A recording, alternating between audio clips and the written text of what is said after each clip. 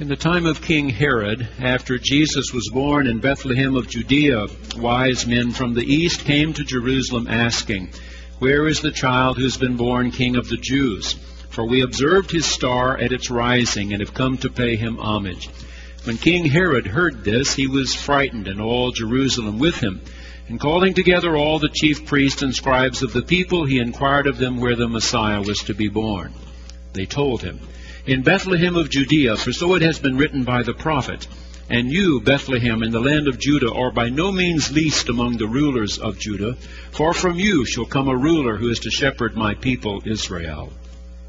Then Herod secretly called for the wise men and learned from them the exact time when the star had appeared.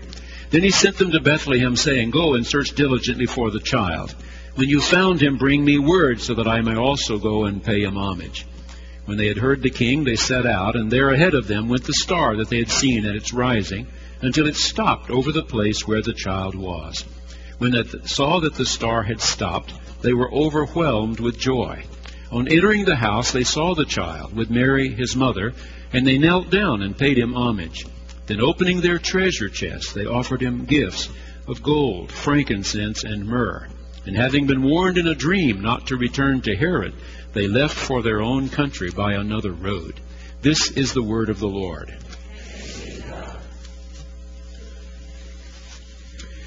Matthew uses the word magi. Magi. It is a word that we know in classical Greek. It is most often used to refer to a group of astrologers who practiced in ancient Persia. These were very astute observers of the heavenly patterns. They had picked out those that seemed to be wandering. We later came to know them as planets. Those that didn't seem to wander, they later came to be known as stars. Though they observed very carefully, they were not always good interpreters of what they had seen. For example, even with all of their work, they still believed the earth was the center of the universe. They still believed their flat earth was lighted and darkness came because one sun moved around it every 24 hours. So they made a lot of incorrect decisions. But Matthew's point in telling you about the Magi, of course, is to remind you that finally a descendant of David is coming to be king. Grant Carpenter led us as our cantor in moving through a portion of the 72nd Psalm. It's called a royal psalm or an enthronement psalm. And that Matthew probably does not have in mind Persia, but Arabia, Saudi Arabia. If Solomon was great enough for the Queen of Sheba to come and offer gifts, then certainly Mary's child Jesus is even greater, and therefore the wise men come from the east. Let's take a look at this very important story that begins our season of Epiphany. Number one, Matthew is clear that these who are coming are non-Jews. They are the first non-Jews to get a look at Mary's baby. And that is most significant to you and me. The Reverend Eva Marie Campbell read to you from one of Paul's writings, and the text is appropriate today because Paul was talking about this most significant happening for all Gentiles. God has decided to include you in the plan of salvation. That 1,800 years before, God had sought out an old man, Abraham, and an old woman, Sarah, told them they were going to be founders of a new nation, a nation that would teach the world there's only one God, Israel's God, and what that God expects of everyone whom He has created. After 1,800 years, the Jews had grown weary of their mission. They were nowhere close to convincing the world that there was only one God, and that one God was Israel's God. And God infused the mission with new Gentile energy and enthusiasm. Epiphany, from the Greek epiphanio, to reveal, to show, to make manifest. God's Son has been revealed to us Gentiles. I was reading an article the other day in the Wall Street Journal about understudies on Broadway.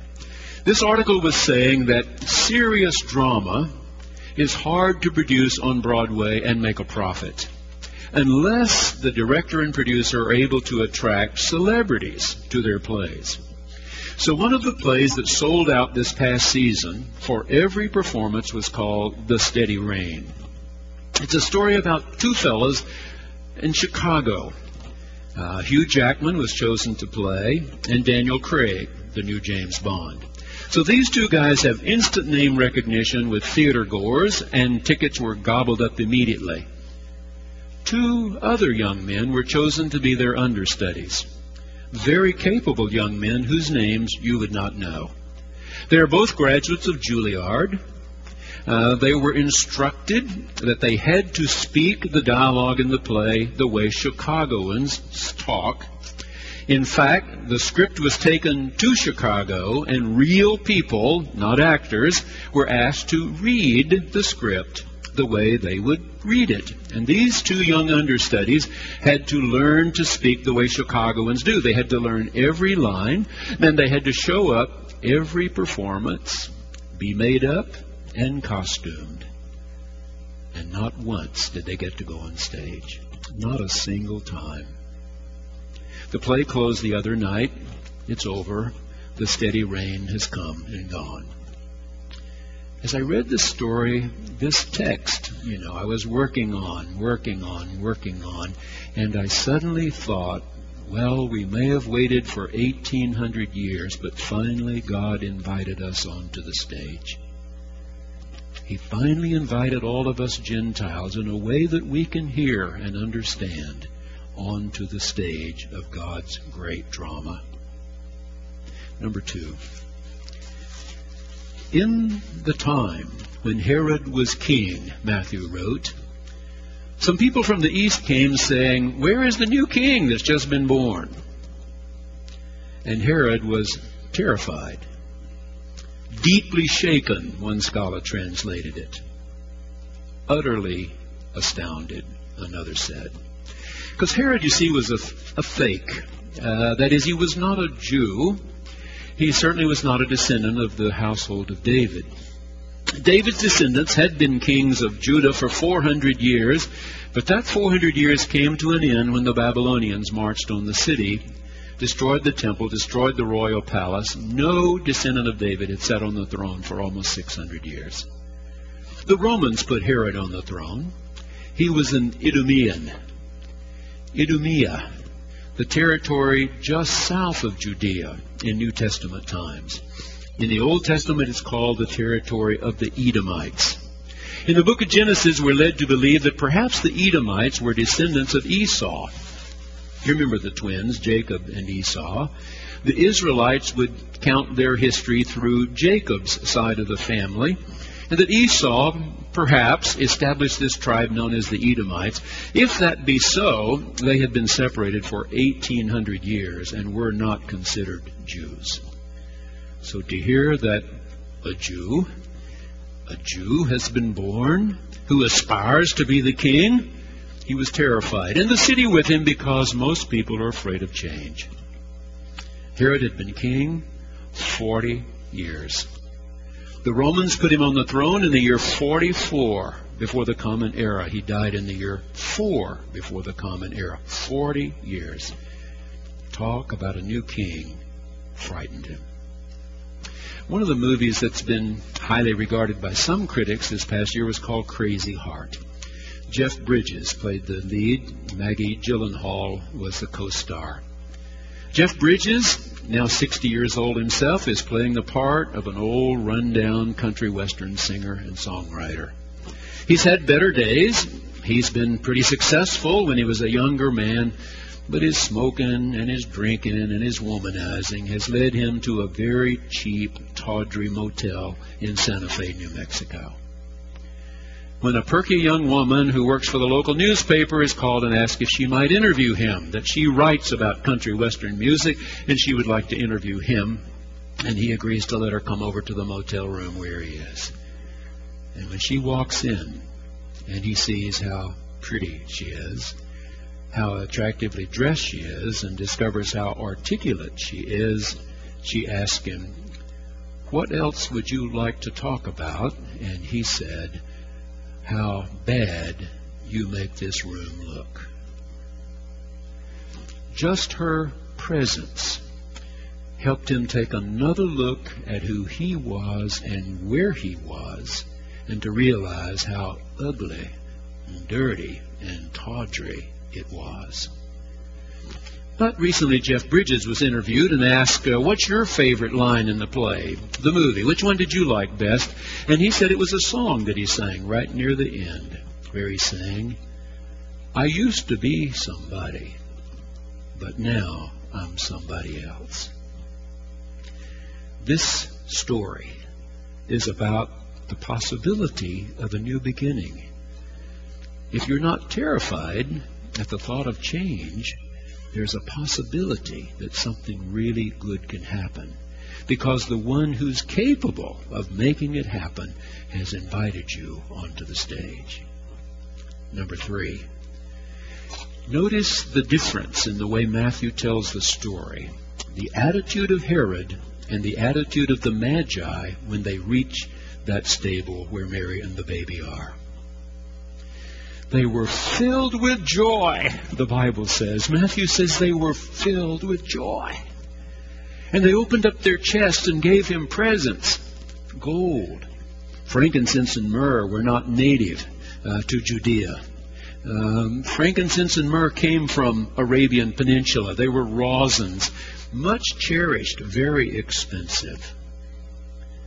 They knelt down and paid homage to him with joy that something good, something better has come.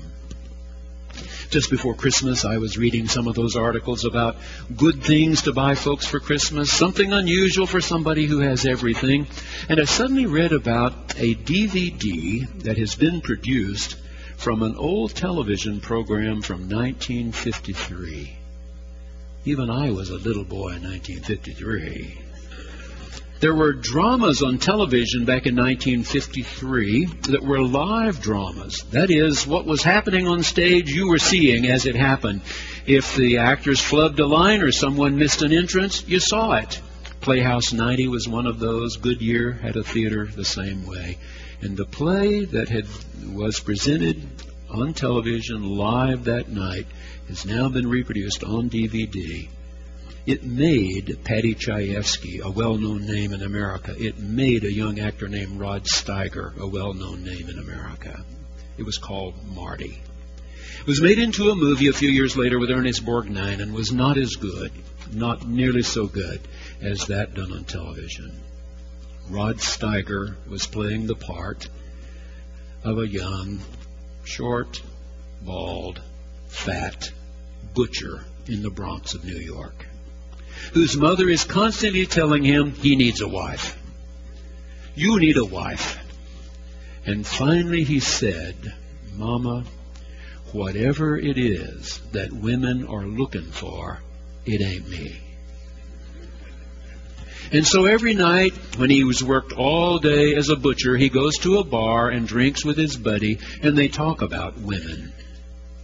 Women. And Rod Steiger's character, Marty, says, when you've been punched around most of your life, you become a professor of pain. A professor of pain. But finally he gears up his courage and goes to a dance hall. And he meets a young woman who's as plain as he is. And his buddy tells him the next night, you could do better. But Marty says, I had a good time. And I'm expecting to have a good time tonight. And if I have a good time next weekend, and the weekend after that, dancing with her, I'm going to get down on my knees and ask her to marry me. And then he said, you know why I like her? Because good-heartedness is no accident. He met somebody with a good heart. A good heart. That should bring joy to all the world. People of good hearts, people who intend the right things, the best things, who stand for what's really, really good. God invites you to come on stage and experience good-heartedness. Number 4. Warned in a dream They did not go back and tell Herod where they had found the new young king. They went home by a different way. Dr. Eugene Boring, in his commentary on this passage, says, this is intended by Matthew to be God's action in this whole thing. He knows that Herod is not sincere. He doesn't want to come and pay homage, that in fact Herod will try to kill all the babies around Bethlehem, being sure he gets the right one and kills him too. But God is acting here. It's God who's whispering into the sleeping minds of these strangers from the East, go a different way. Go a different way. Let me mention one more movie, Invictus. We liberal arts majors know about Invictus. Invictus was written by William Henley, an Englishman who was born in 1849, 12 years before the Civil War started in our country. He was a sickly child. In fact, by the time he was 10 years old, he was diagnosed as having a tubercular infection in his bones. His left leg was amputated just below the knee when he was 16. There was talk of amputating his right leg when someone recommended him to a physician who was establishing quite a reputation in fighting disease. His name was Dr. Lister. He was treated successfully, though every once in a while, every few years, he would have to go back to a sanitarium kind of place and be treated, sometimes 3-4 years at a time. But he had gotten married, and he and his wife had had a baby, and that little girl, whom he loved better than life, died. Just a child, she died. William Henley was not having a good time, not having a good life. One leg by the time he was 16. Father died when he was 19. Little girl died when he was 25. At 26, he wrote Invictus. There are people who saying you've just been dealt a bad hand. Fate has dealt you a bad hand. And he wrote, I am the master of my fate. I am the captain of my soul. I get to decide how I deal with all the hurts and pains of life, all the opportunities of life. I get to decide. Well, the movie is not about William Henley, of course. It's about Nelson Mandela. Morgan Freeman plays him. It's a true story.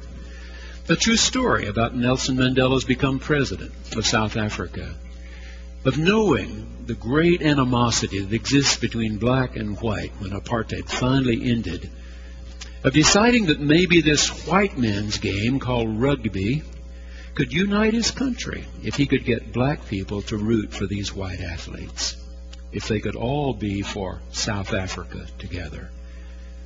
You remember Nelson Mandela? He had just gotten out of prison, imprisoned 27 long years, because he was doing everything he knew how to destroy the old system of apartheid. He believed it was not fair for white people to rule over, own, and separate themselves from black people. 27 years he spent in prison. He was allowed one pin-up on his wall, not a beautiful woman, the poem Invictus. I am the master of my fate. I am the captain of my soul. And when he was released from prison after 27 years, he ran for president of this new democratic government. He was elected and tried with all his might to bring black and whites together in one country. This rugby team was just one way he tried to make that happen. He and Archbishop Tutu started holding courts in South Africa. White people were brought into court, and black people got to tell every horrible, nasty, hateful, mean thing that had been done to them. And then they were forgiven. They were forgiven. Nelson Mandela believed the only way they could have a country together was for somebody who had been wronged to forgive somebody who had wronged them. I wonder where he got that idea. Well, when he was a little boy, his mother started taking him to a Methodist church in South Africa. He went to a Methodist college called Wesleyan in South Africa. When he was a little boy, his mother walked with him down the aisle of that little church stood right behind him when he was asked, "Do you believe in God, the Father Almighty, maker of heaven and earth?" He said he did. "Do you believe that Jesus of Nazareth was the long-awaited Messiah of God?" He said he did. "Do you believe if you pray to him in your heart and confess your sins to him, he will forgive you and give you life, life abundant, life everlasting?" He said he did believe, and that he would. And he was still trying really hard to have black people and white people, old people and young people believe. There is a way. God has provided a way for us to move forward to peace and understanding and goodwill toward all.